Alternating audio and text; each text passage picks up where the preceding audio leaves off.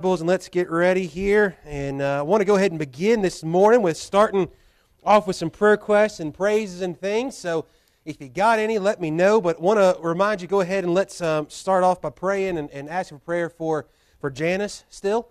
And grateful to have Richard back to work and doing well. Praise God for that. I'm sure they're happy to have him back too. But we pray for her and just pray for a touch from the Lord for her lungs to be starting to improve and improve quickly and rapidly.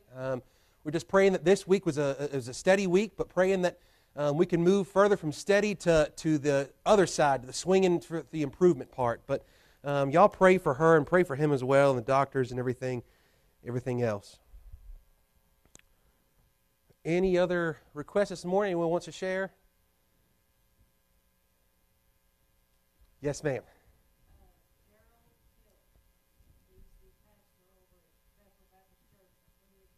Okay.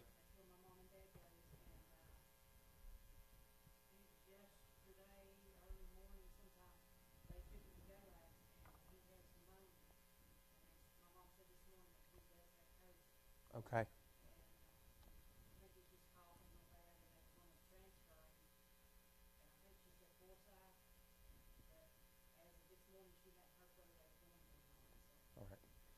Well, let's pray for him, the family, and pray for that church as well, because that's always a scary time and a tough time for them to go through as well. Any others? Any other requests at all this morning? Yes, ma'am.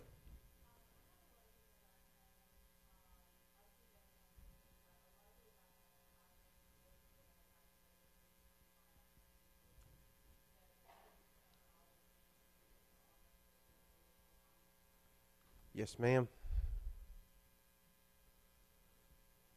Any others? Yes, ma'am.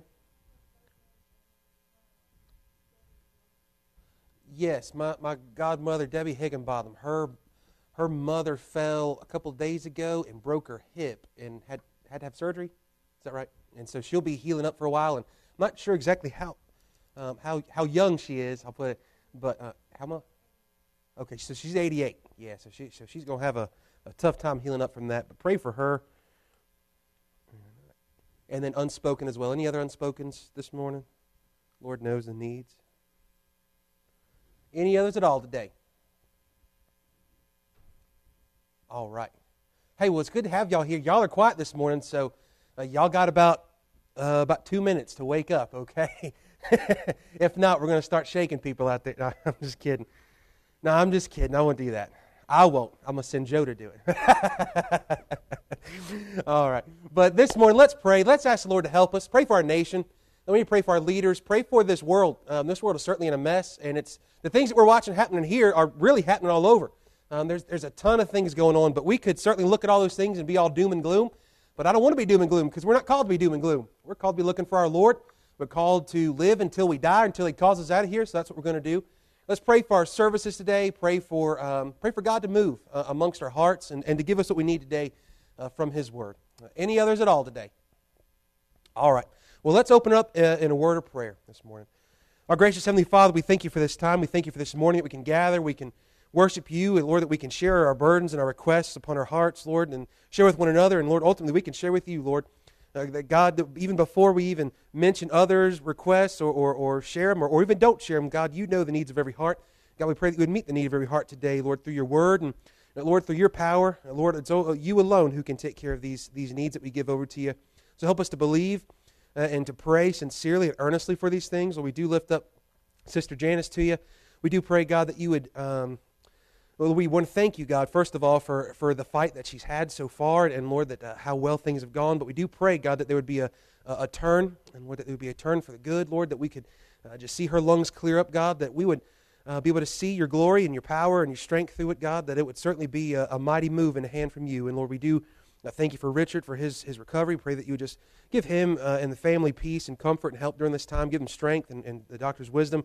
We do pray as well for Brother Tilly over at Bethel Baptist, and Lord, we know that he's quite sick, and we do pray for healing for him.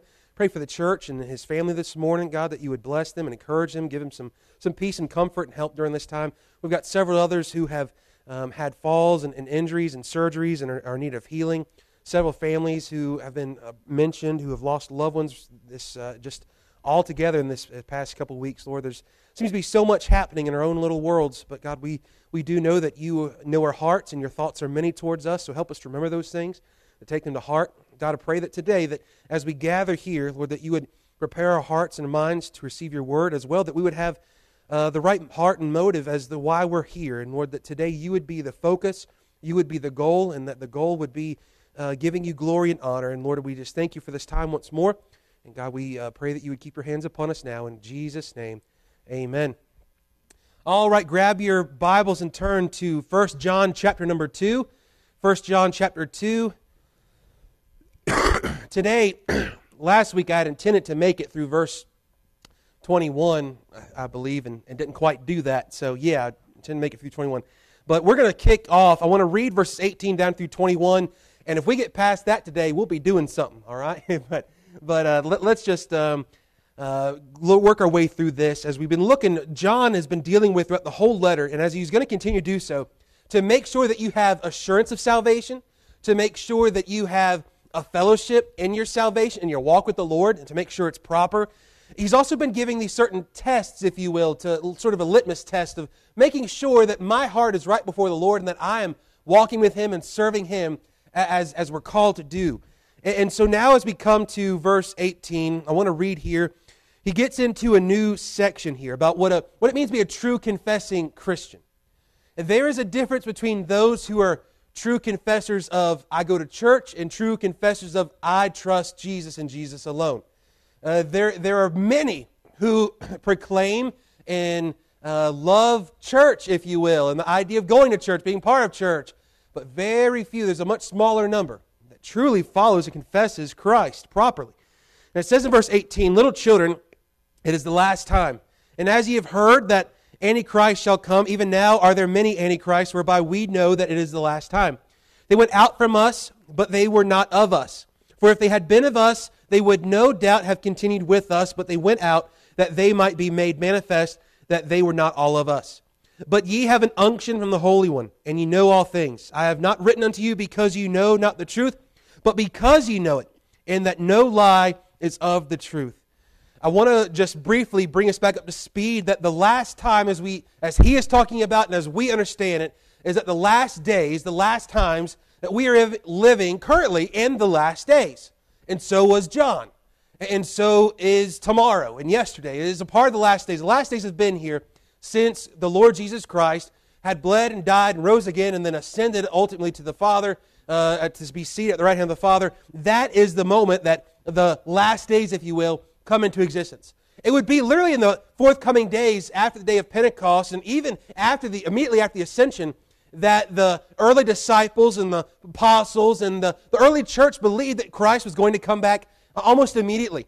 They were anticipating it. They believed the signs were all around them. And we're going to see today as well that John believed the same because of what was going on around him. You and I have, for some reason, lost that urgency. We've lost that urgency in the church over the past, I'd say, since the 50s, right? Think about this. We come back from World War II, right? We're two-time defending heavyweight world champions. Things are great. The markets are going good. There's jobs. Families are working. Everybody gets a house, a washing machine, and a Chevrolet, and eating apple pie and hot dogs, and everything's great. And what happens is we get kind of lulled into this sort of complacency, and we get lulled into this sort of believing that, well, all is well. All is not well. And all has just gotten worse and worse and worse. As a matter of fact, it is fulfilling the scripture that says, in the last days, perilous times shall come, and there shall be all of these things, and there shall be all these things that we've watched taking place, and all these things that will continue to take place, that basically it's going to go from bad to worse. And we must have our eyes opened up to these things, as the scripture tells us that we should awake from our slumber. And I believe that is probably the state of the church for quite some time. The church has not been dead, it's just been asleep. And asleep on the job.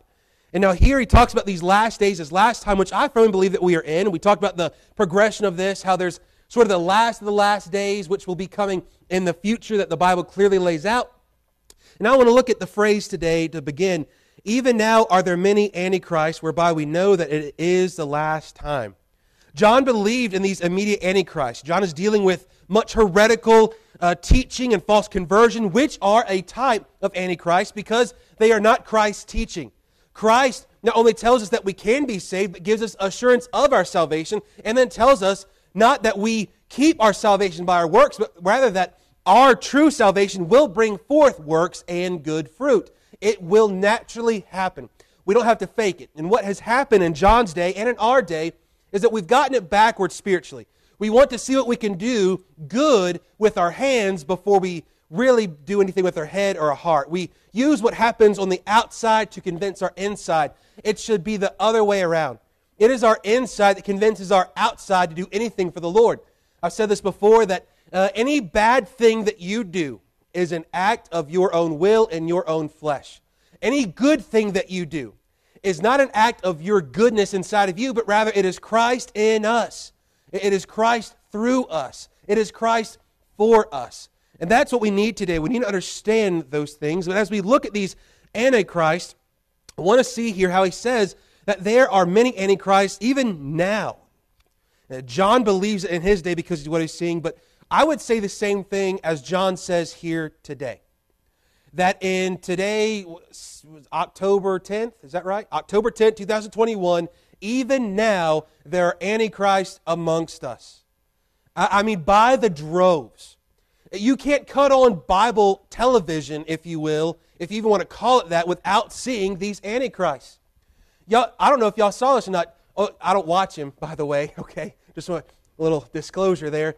But Jim Bakker said this week, I need $1 million for my show next week or else I'm going to be canceled. I need $1 million in a week. Well, don't that sound nice, right? And what's happening here is folks like, not just Jim Bakker and other folks like him, Benny Hinn and countless others, those are certainly profiting off of people who are genuinely believing that they're contributing to something good. The sad reality is that the people that give to these false ministries are giving to Antichrist and they don't even know it. That's the way the Antichrist works. That's the way, as we're going to see in a moment, the future Antichrist works, that he gives people a lie that they believe. And they're even given over to that lie. They are seeing the glitters and the sparkle and the gold and think, oh, this is great. They're going to see the 1950s, if you will, sort of peace where things seem to be going good, so therefore it must be good, but it is not good. Just because it looks good on the outside does not mean it's good on the inside. There is nothing worse than picking a beautiful apple and seeing it glisten in the light and everything else and biting into it and getting nothing but pithy, unsweet, nasty apple, right? Or even getting that rotten spot. There's nothing worse than that. Why? Because you believed you were going to take that bite and it was going to be juicy and sweet and good, and instead it wasn't. And that's the reality of what Antichrist today we're seeing. The tremendous rise, increase of false teaching in our day should certainly show us the day that we're living in. We're living, if anything, one day closer today to the very last of last days than we were yesterday. I know that. And I can have that confidence in saying that even if Christ does not call us out of here today, I believe that He could. And I believe that even if He does not today, that He very well could tomorrow, or the next day, or the next day. And I know that every day that we live on this earth, it will progressively become worse. Evolution teaches that things by natural law should be getting better. However, what do we find?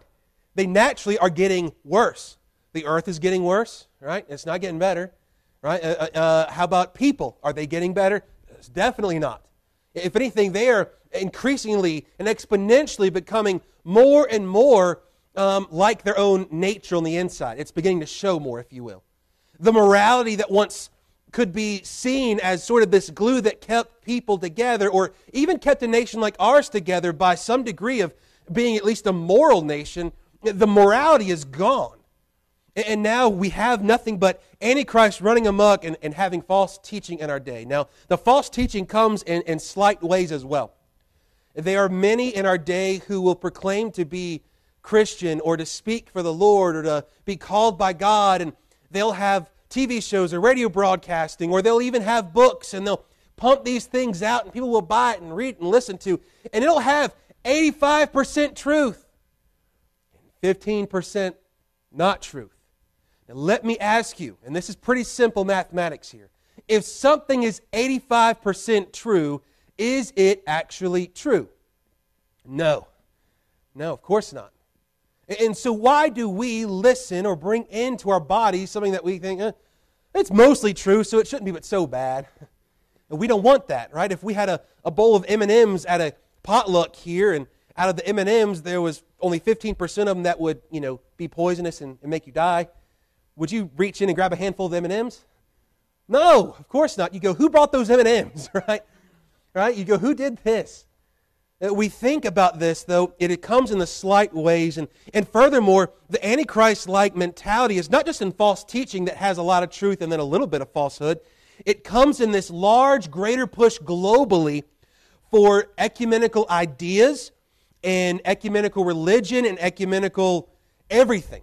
Why? Because ultimately we know, as we're about to see, the future Antichrist, and in that day, there's this sort of one world government, religion, this sort of idea where everyone is getting along and together. Now, everyone thinks that it sounds like a great idea for everybody to get along and not have problems and issues, right? You think about every beauty pageant there's ever been. When they ask them the question, if you could do one thing or have one wish, what do they always say? World peace, right? And they smile and they pose, and that's it, right? But guess what? World peace won't come until after the last days have come and then Christ returns. And it's not going to take place before then. We cannot bring in world peace. As a matter of fact, it's a Christian false Antichrist teaching today that you and I will usher in the kingdom, that you and I will usher in Christ's return by sending forth all these great revivals and stuff. It's not going to happen. And I would say to those folks who proclaim that or promote that, if those real revivals that they claim in these stadiums with tens of thousands of young people and all this stuff and the swaying back and forth and the great, it's so good, right? Oh, revivals sweeping across the land. If it was really sweeping across the land, wouldn't we see the effects of it? Because if there's real Christianity, then there's real fruit, and there's real good fruit. So if there's real revival, won't there be real fruit of a real revival? Absolutely. However, we're not seeing that today. We are seeing the real fruit of Antichrist mentality and Antichrist in general. We're seeing their fruit. There are antichrists behind pulpits and in pews today. Antichrists are not just those who teach.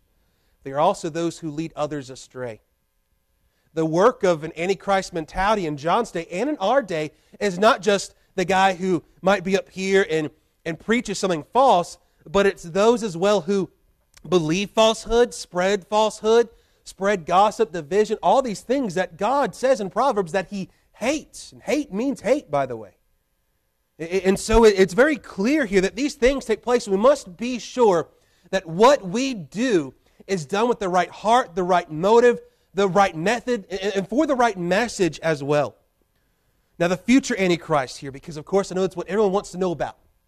Everyone is absolutely obsessed with trying to know every second of detail of what's going to happen in order of the tribulation period and all these wrathful things. And you can have your order all you want to. I've got mine, mind you. But guess what? If I'm wrong, but I don't believe I am, I'm not going to be here. So I'm not going to care. I'm not going to care. Well, why do I care so much now? Why do we care so much about certain things? We should certainly know. But I want you to know the future Antichrist is not something new. It's not something new to our thought or Christian belief. It goes back further. Cruz, the commentator, writes, the general concept of a powerful and end-time figure opposed to God is found in Jewish apocalyptic writings, and it is probably in these writings that the background to the author's Antichrist concept is to be found. Within the New Testament, passages reflect this concept, even though 1st and 2nd John use the actual term Antichrist. The passages are 2 Thessalonians chapter 2, Matthew 24, Mark 13, and 2 John and Revelation 12 to 13. So I have here, is there coming an Antichrist? Yes. And he will take everything that we're watching happen now and explode it. So the ecumenical movement and the globalist movement that we're fighting today, politically, economically, and spiritually, because in case you don't know, that is what's happening. The push for everyone to conform to everything and to the world system, ideologically and educationally and politically and all these things, it's a globalist ecumenical movement. It's the same thing that Antichrist will come and fulfill and will promote. Why? Because it goes to the antitype of who Jesus actually is. Now, Jesus will bring about peace, but he will do so when he returns, sets up his kingdom. He will rule with a rod of iron. It's not going to come together over unbiblical doctrines or unbiblical truths or your truth and my truth or however you feel or you're sincere or any of those things. We have to beware. And mind you as well, that we're not looking for this coming Antichrist, but we are looking for our Lord. It is our Lord who's going to call us out of here, not the Antichrist. It is our Lord Jesus who is the bridegroom who will call his bride, the church, out of here, not the Antichrist. So we see that we can certainly study eschatology and learn about the end times, but if we become so focused on the end times that we miss what we're supposed to be today and who God is and how that should change me right now, what it often does in focusing on just these last days with people today is that they stay in a constant state of fear, worry, depression, anxiety, because they're so focused on all the bad that's coming and they don't understand that if you're in Christ, you're not going to be here. And even if the Lord let me go through the worst of the worst, I would still be in Him and therefore protected for eternity. So let them kill my body. A man can kill a body, but he can't take the soul. That's what Jesus teaches and preaches. And so why in the world should we fear and fret so much? We shouldn't. Now, we move forward here. There is certainly an increased activity of Antichrist activity. Therefore, we know, as John did, that these days are approaching the last of the last days. Now, then we get to verse 19. John's Antichrist here are the ones, according to verse 19, that they went out from us, but they were not of us. For if they had been of us, they would no doubt have continued with us, but they went out that they might be made manifest that they were not all of us. Now this is an important scripture here. This is an important passage because it comes alongside the Antichrist. So for John, the Antichrist are those who appeared to be in Christ, appeared to be in the church, and then they went off on false doctrine, false belief, false teaching, a false hope, a false assurance, all these things, and they have left the true church of God. And so what does John say about them? They left us, and they were never actually of us. And this is a statement that most today do not like, but because we don't like it, we need it. And now, this does not mean that just because somebody leaves coming to this church to go to another, that they're apostate or awful or some sort of heretic. It's not what that means. Now, I do believe this, and I would tell anyone wholeheartedly, if you plan to leave church, plan, first of all, to go to another church, but make sure that why you're leaving is a Bible reason. A Bible reason. Not a tradition reason, not a preference reason. Not a, well, you know, they don't treat me right there. Well, what does that even mean? Right? We think about this. Us as human beings, we will treat you right, we will treat you wrong, and we'll treat you every which way in between. You're bound to like one of them. Right? And we think about this. If we base everything off of our emotion, we would never stay in one place, would we? We would never stay in one job. We'd never go to the same restaurant again, because you can go to one restaurant and go one day and it's great. The next time you go, it wasn't quite as good. So I'm never going to come back here again. And you can try making those blanket statements and things, but what he's dealing with is a much deeper issue than preference, tradition, or color of carpet, or because someone looked at me funny, or I just don't know about it, or I want more stuff for my kids, or music isn't right. Okay, we're looking for Bible reasons. And John says here that the Antichrist are those who went out from us because they were not of us. The idea that they were not of us is that they would not submit to the authority of the Holy Spirit or the Holy Scriptures. Therefore, they left the faith and the local church assembly. I've said this, and I will continue to say this, and it is unfortunately especially prevalent in our days. The past 2 years, we have watched many churches who have had members leave to not come back. And they are not in another church, but they've left and they've let circumstances that have happened the past 2 years become the reason why they will not live their life. I would say this to anyone who says that they love Jesus and leaves the local church to not get plugged into another local church. does not truly love Jesus like they say they do. If we love Jesus, we will love His church because it is His bride.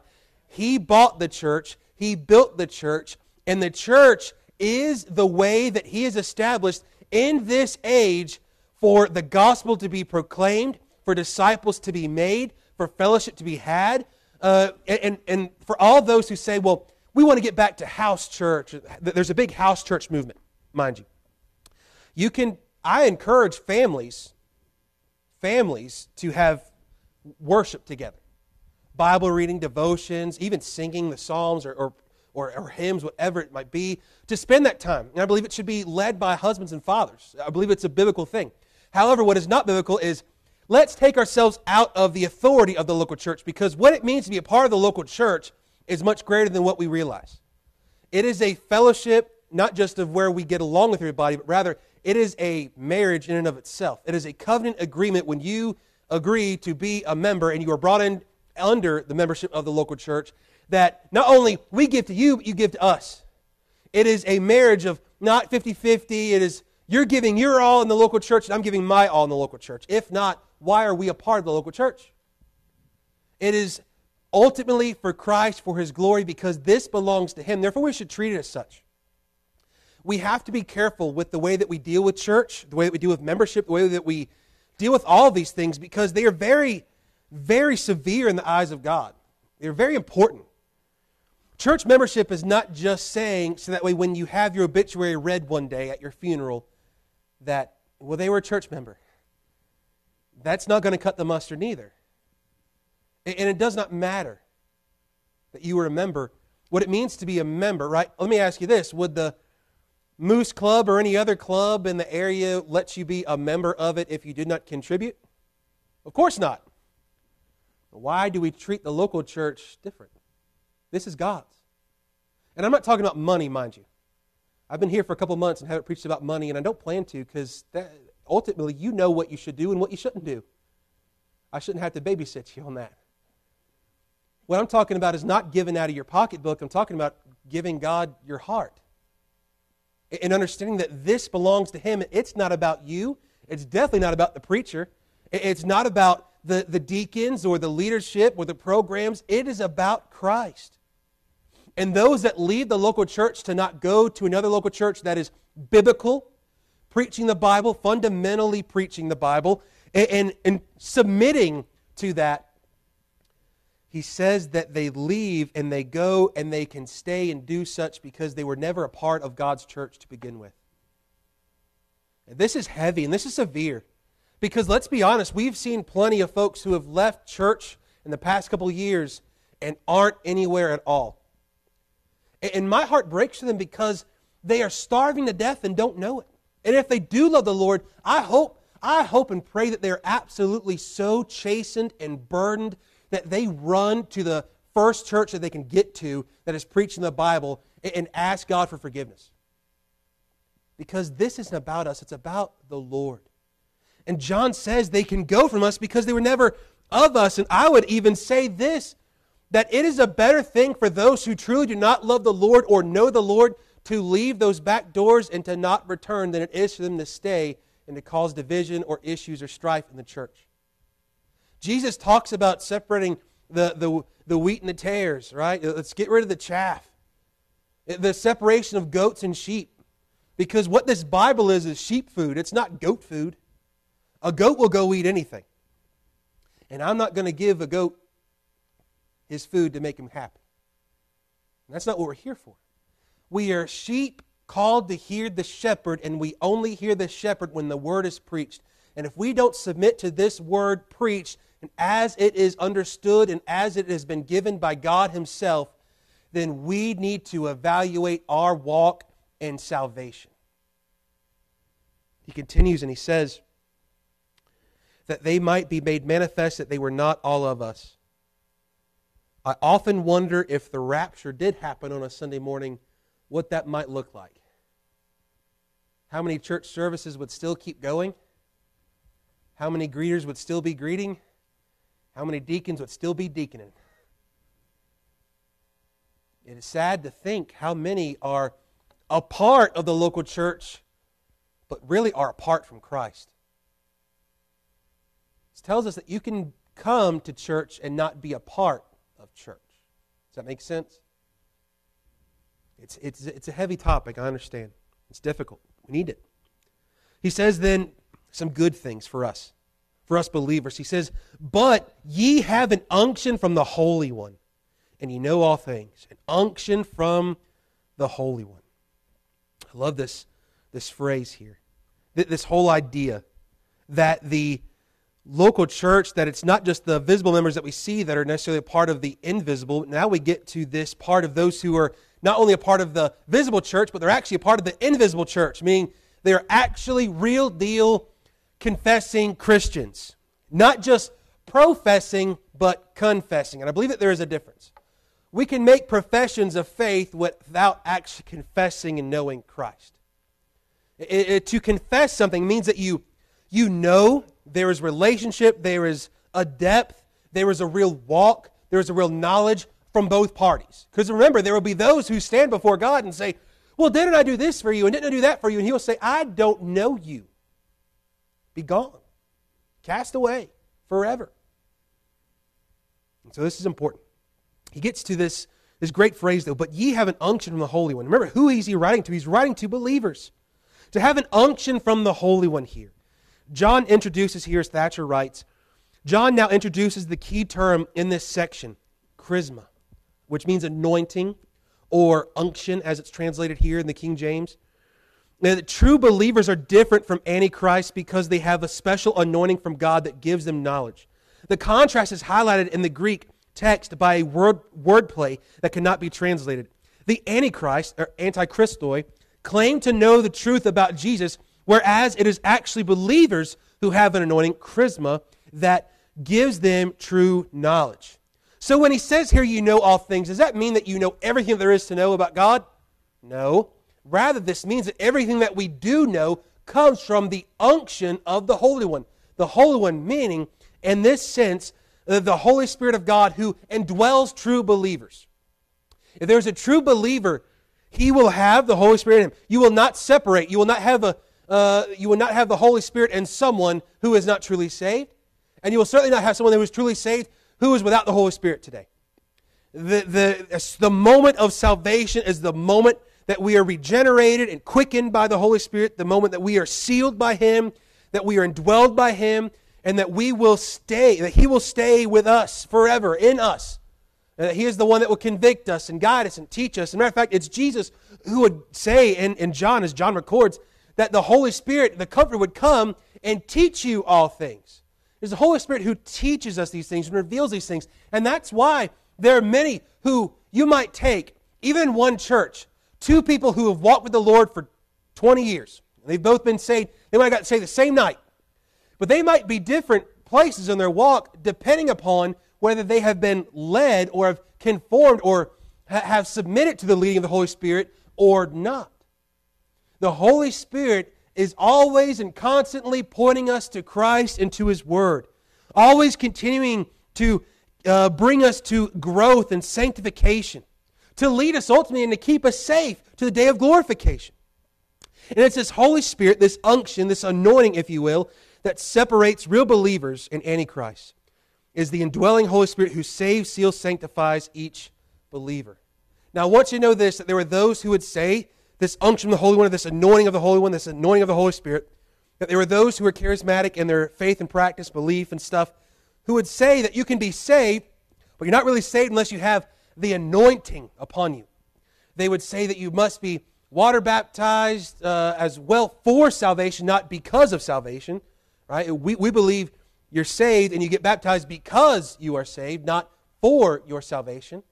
Furthermore, though, there are many who say that you are not truly saved unless you speak in tongues or can do X, Y, and Z, these sort of gifts of the Holy One or gifts of the anointing, unless that anointing has come upon you. You want to know when the anointing came upon you? The moment that you repented and trusted Christ. You know when it leaves you? It don't. The Holy Spirit resides in us and will not leave us nor forsake us. That's why God is ever with us, because He's literally living in us and for us and through us. And so we see that we must submit to this Holy Spirit, and us Baptists have got to stop being so afraid of the Holy Spirit, but we must return to a place of understanding who He is. The Holy Spirit is not a mystical thing or it or force. He is the third person of the triune, thrice holy God who is there covering and hovering over the waters in Genesis chapter 1. He's the same one who had prepared your heart to hear the gospel. He's the same one that prepared that preacher to preach the gospel. He's the same one that prepared even the song sung the day that you got saved. Whatever it be, it is the Holy Spirit who drew you unto salvation and saved you and sealed you and sanctifies you to this day. We have to understand. He says, then I have not written unto you because ye know not the truth, but because you know it, and that no lie is of the truth. To know all things, while we may not have a little knowledge of everything, all things that we know come from the unction of the Holy One. The reason why you can know about the Bible is only if you are saved. Why? Because the Bible tells us that no man who is carnal or just in the flesh will be able to understand what this Bible says. Anyone ever have that experience before you trusted Christ, that you read the Bible and had no idea what it was talking about? Anybody?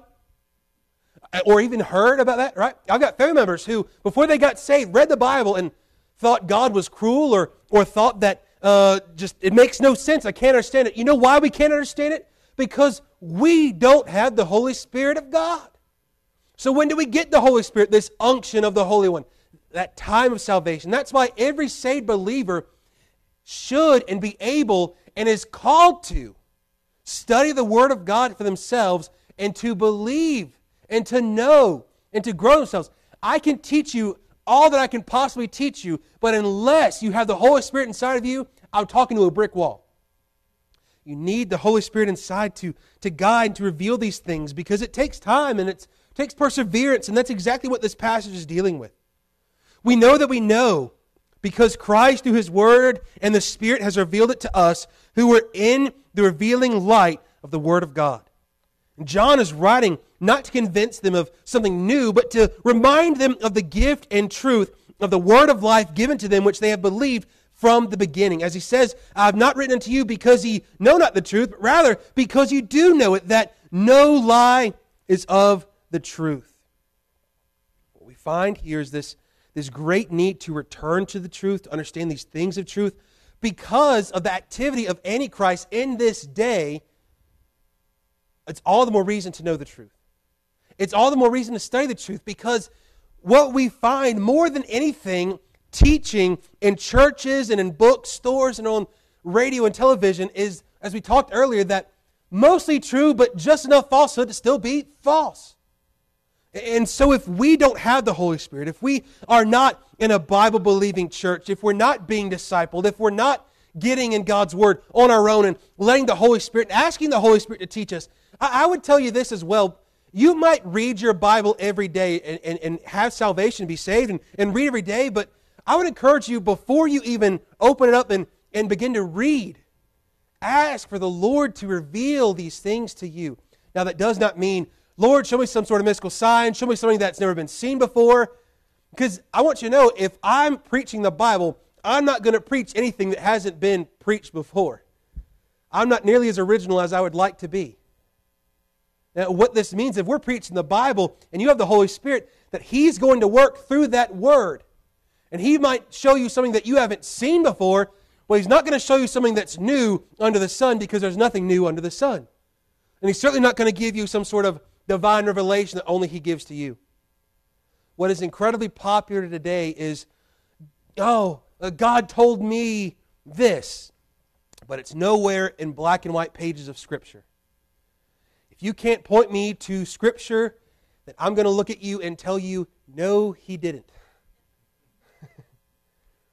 Or there are those who say, John MacArthur gives illustration. He talked one day to a large evangelical leader who was in the charismatic movement, who said he had seen God while he was shaving in the mirror. Wouldn't that be something? See God in the mirror while you're shaving. And John MacArthur looks at him and says, and you're still alive? Why? Because if that really happened, the man, first of all, would have either died because no man has seen God and lived, or 2, he would at least, bare minimum, still be on his face before God, who has somehow appeared to only him in that mirror. The issue about this that we find is that Antichrist and the mentality of Antichrist comes down to getting us to leave the authority of Scripture and the authority of the Spirit of God. We cannot, mind you, and this is where we've got to be balanced, we cannot have the Bible and understand it without the Holy Spirit, but we will not have the work or divine revelation of just the Spirit without the Word of God. And what the Antichrist teaches is that you can take the Bible and interpret it on your own and for yourself. Or they teach, well, you don't really need just that. You need the unction and the anointing, the excitement, the emotions, and you need the seeing God in the mirror while you're shaving sort of thing. And that's not the case. What we need to avoid is to avoid Antichrist, but to avoid it, it comes down to something that is absolutely elementary and simple and truly a Sunday school lesson, and that is exactly what we talked about last Sunday. And that is we must return to the Word of God alone. It is the Word that is our authority. I could tell you that God told me all I want to, but unless I say what God has already given here, why would God give me something different that He has not given you here? I want you to know I'm no more special than you in this. There's nothing special about me. Right? I put my pants on the same way you do. I put them on the floor and jump like that, right? Is that not how y'all do it? Maybe, right? We think about this, though. We're in the same boat. We have the same Bible, and if you're saved today, you have the same Holy Spirit that I do. There is no SEAL Team 6 Christians. But what we need is to get back to this place in these last days where you and I, as Bible-believing Baptist believers, trust the Bible and are led of the Spirit who points us and teaches us and leads us and sanctifies us through the Word of God. So that way we can know these things. And not that we would know new things, but that we would be solidified and on a solid foundation the things that we have learned from the beginning. The gospel, the fundamentals of the faith, and a return to just knowing God according to His Word. That's what we need in these last days. Let me circle where I left off, which is verse 22. Y'all come again next week and we'll do it again. All right. But let's pray and let's ask the Lord to prepare our hearts for this worship service. Our Heavenly Father, we thank You for this time. God, I thank You for each one that's here. Lord, help us to understand the importance of these things. And Lord, while we see these ever-increasing signs that we are certainly living in the last days, Lord, help us not be bogged down or to be so concerned or worried about those things, but rather to return to the simplicity of being led by Your Holy Spirit that indwells us and teaches us Your Word that You've given. God, I pray that You would help us to be simplified in the way that we worship You, that we would worship You in spirit and in truth. God, prepare our hearts for this worship service, and God, that You would be glorified in all things. We love You, we thank You, and praise You for this time. In Jesus' name, amen. All right, y'all take a pause for the calls. We'll start up here in a little bit, 10:30. If you're gentlemen want to come and pray for service, come meet me over here in this